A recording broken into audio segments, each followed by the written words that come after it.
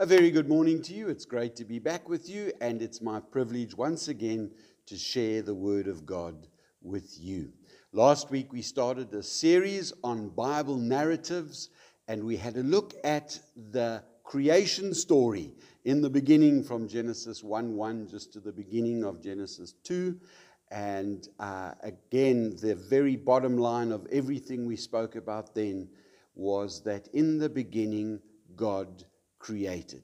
That has to be the starting point, because if we take out of the picture anything about God creating, then we lose the rest of the scripture as well. Because if we cast any doubt on those first few verses in scripture, we may as well get rid of all of scripture, and that's a disaster. So today we pick up with our second story, the story found in the Garden of Eden.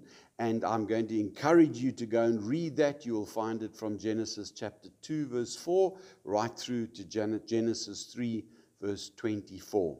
And I must say that it's got some really, really exciting stuff in it. Just a quick summary, because I don't want to take time reading for now. In Genesis chapter 2, we really see an expanded version of the creation of man and the animals. From chapter 1, an expansion of that. The Garden of Eden, we see that being planted by God himself. And then in the middle of that garden, we read about the tree of life and the tree of the knowledge of good and evil. It tells us that Adam was told not to touch the tree of the knowledge of good and evil. It teaches us the concept of death, introduced for the very first time. Adam names the animals. The fact that there's no suitable helper for Eve that's found. The fact that Adam is put into a deep sleep. And then we know that Eve was taken from Adam's side. That's chapter 2. Then in chapter 3, of all the 1,189 chapters in the Bible, Genesis chapter 3 must be without question the most tragic. Because here we find Eve being tempted by the serpent, Adam just following on, their pathetic attempts to cover and to hide, and then the introduction of the blame game, which we'll talk about in a short while. The tragic result of their disobedience, well, they swapped allegiances. They chose rather to listen to Satan than to God. We see sin entering onto the planet, the curse and all that went with it, the pain that followed, and then ultimately death, both spiritual and physical death. So that's just a brief overview of what happened in chapter 2 and chapter 3. And this morning I want to draw some lessons out of these two chapters, and we're going to look at some of the verses in them specifically. Lesson number 1 for this morning. Beware of the subtlety of Satan. Beware of the subtlety of Satan. Now we know that the serpent mentioned here was Satan. Revelation chapter 12 verse 9 says, the great dragon was hurled down, that ancient serpent called the devil or Satan, who leads the whole world astray. We need to understand that Satan was not scary at that time. He would not have been scary.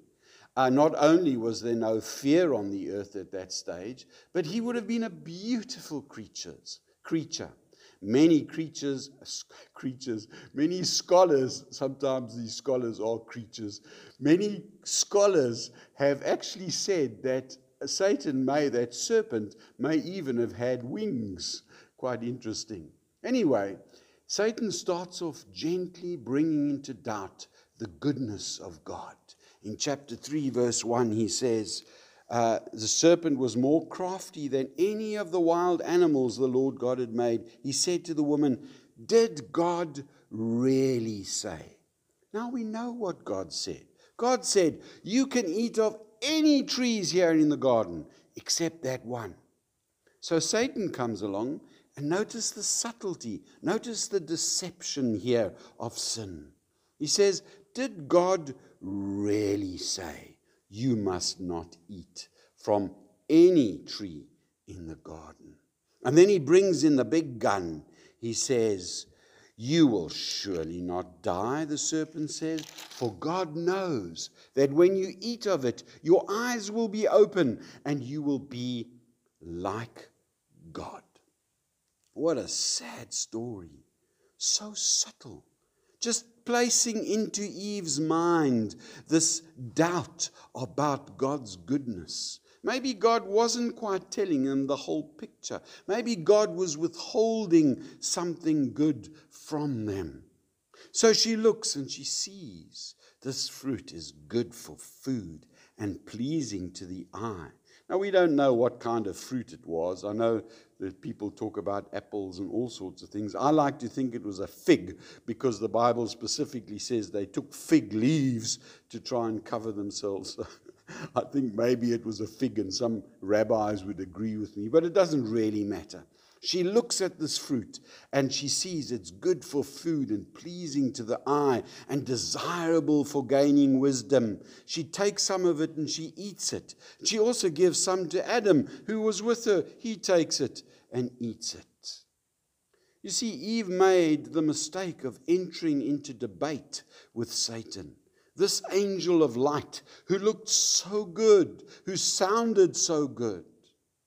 Friends, I want to warn you of the subtlety of sin. Anytime you put a question mark behind the word of God instead of an exclamation mark, you're being used by the devil himself. Many today, and in particular within the church, many theologians today are questioning God's word and stand in judgment of it when actually the word is supposed to judge us. All sin, you see, begins in the mind. Then it goes to action and very often becomes habit. And when we even stop to consider whether God's word is true or not, we are actually entering into debate with Satan. We will always lose when we use our own logic and when we try and do that in the power of our own flesh. What did Jesus do when he had been fasting for 40 days and found himself in the desert? What happened when Satan came to him? He simply said, "It is written." He just declared, "It is written." There's no debate here. It is written. Think about how the church has abused the scriptures over the years. Think about some of the modern lifestyle choices that people are making. When it is written, instead, the fancy theologians, the clever people, all start picking apart God's word and saying how irrelevant it is to today's culture. That's rubbish. James chapter 1 verse 14 says, "Each one is tempted when by his own evil desires he's dragged away and enticed. Then after desire has conceived, it gives birth to sin, and sin, when it is full grown, gives birth to death." Friends, all that glitters is not gold. Beware the subtlety of sin. Lesson number 2 we can learn from the Garden of Eden is that we need to really understand the seriousness of sin. We need to understand the seriousness of sin. In Genesis chapter 6, I beg your pardon, in chapter 3 from verse 6, the Bible says, Eve also gave some to her husband who was with her, and he ate it.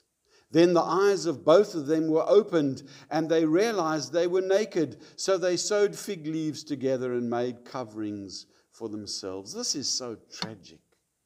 Adam casually takes the fruit and eats it. You see, Eve almost had an excuse. Eve lost a debate with Satan. Adam just took that fruit for no good reason. I suspect he was not thinking with the brain he should have been thinking with. God had specifically instructed Adam. God had given the orders to him. You can eat from any tree in the garden, including the tree of life. Adam could have taken and eaten the tree of life and never died.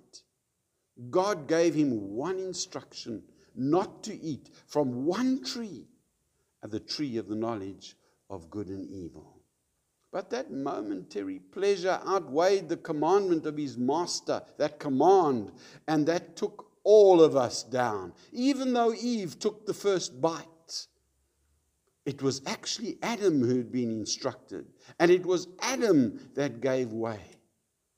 Romans chapter 5 verse 12 says, therefore, just as sin entered the world through one man, and death through sin, in this way death came to all men, because all sinned.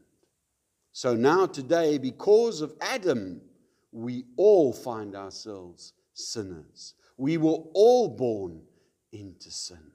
We need to consider the seriousness of that sin.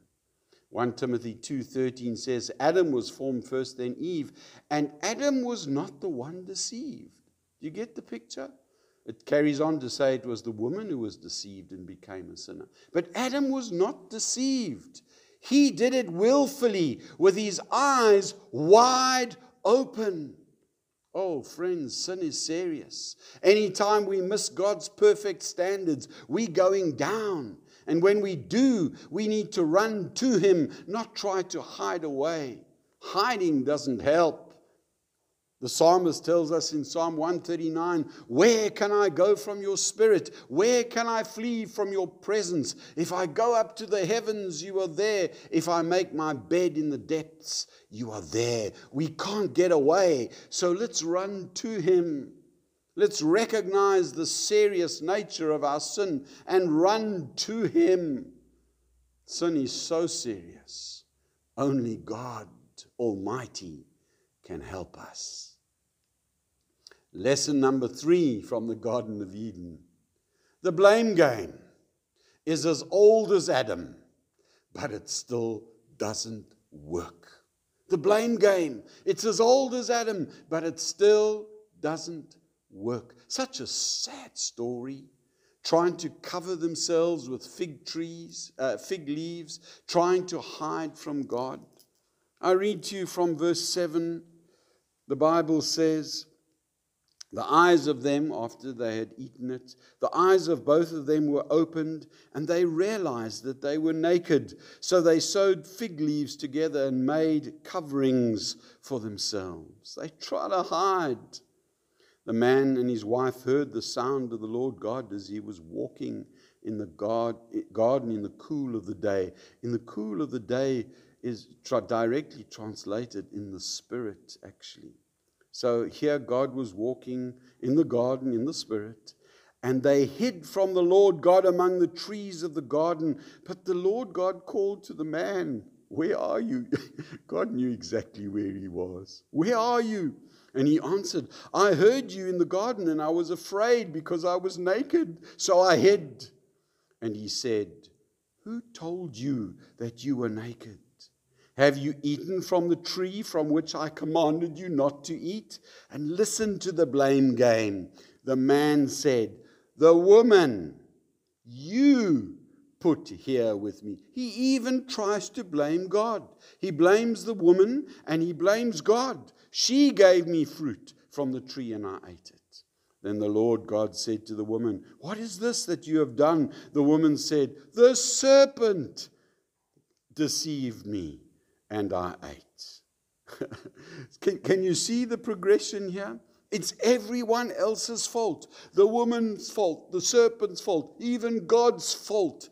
Friends, the blame game is as old as Adam and it still doesn't work. I simply have to own up to my own sin. 1 John 1 verse 8 says, if we claim to be without sin, we deceive ourselves and the truth is not in us. Romans 3:23, for all have sinned and fall short of the glory of God. Romans 6:23, the wages of sin is death.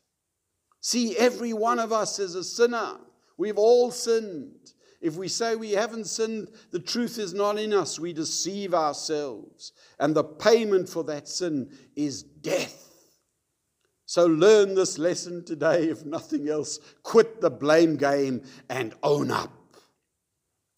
The good news, 1 John 1 verse 9, if we confess our sins, if we own up, if we don't blame everybody else, He's faithful and just and will forgive us our sins and purify us from all unrighteousness.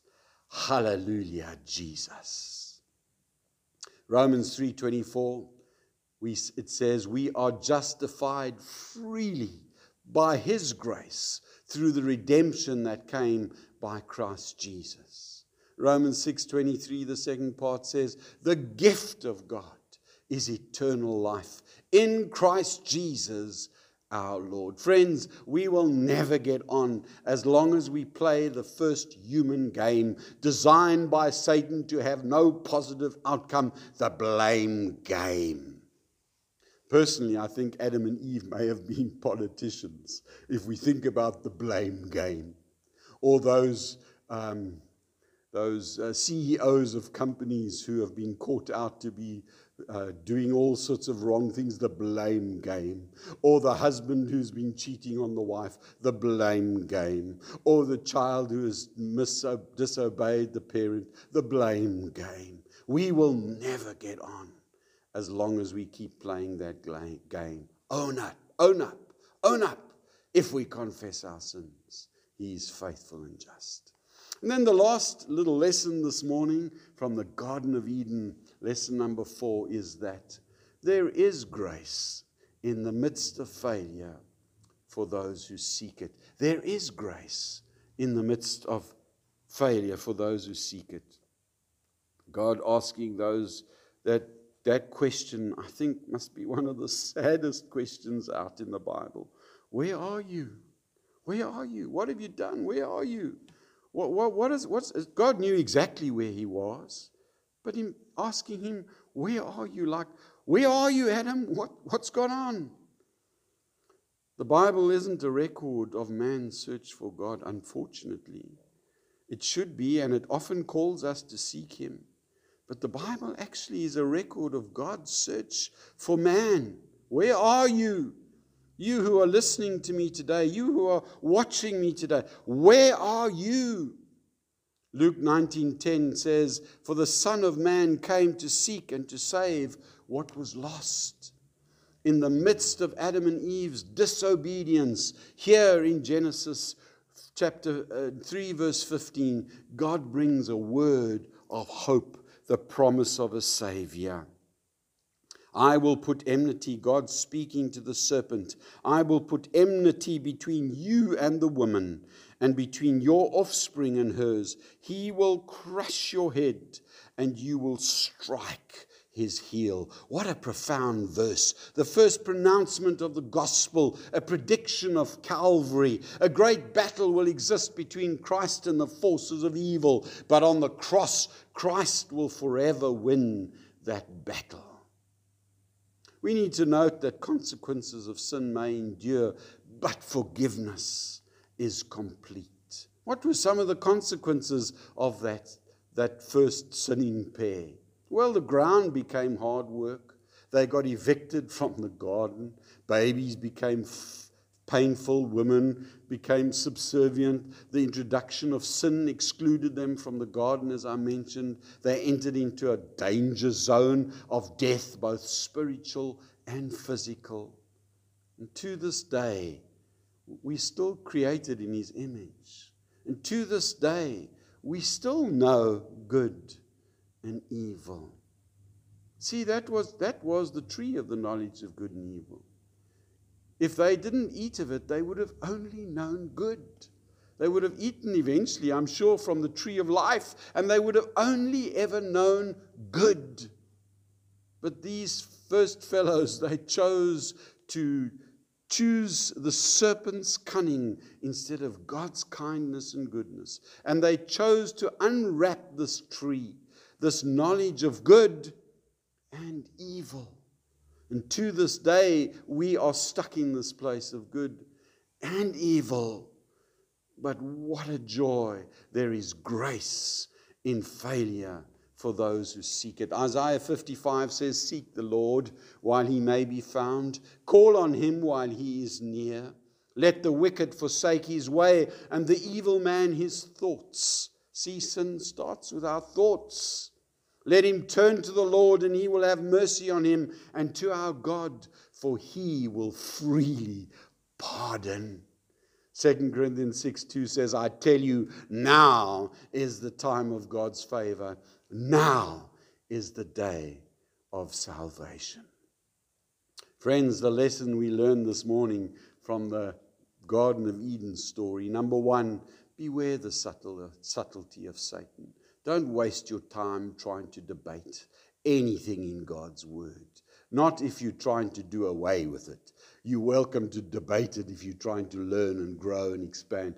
But don't try and do away with it to satisfy your own sin. Beware of the subtlety of Satan. He still comes as an angel of light. He doesn't come as a scary monster with fire coming out of his nose and horns on his head. He comes as an angel of light. Beware the subtlety of Satan. Second lesson, understand how serious sin is. It's death. The wages of sin is death. There is no excuse for your sin. It's death, spiritual and indeed physical. The third lesson we learned this morning is the blame game is as old as Adam, but it still does not work. Own up, man up, woman up. Own up to your sin. Repent from it, turn from it, and turn to God and find those times of refreshing that he has for each one of us. And the last lesson, number 4, there is grace in the midst of failure for those who seek it. Seek the Lord while he may be found. Oh, let us pray together. Lord, thank you for these lessons that we learned today. Thank you mostly for Jesus. Thank you that we can be found in him and he in us.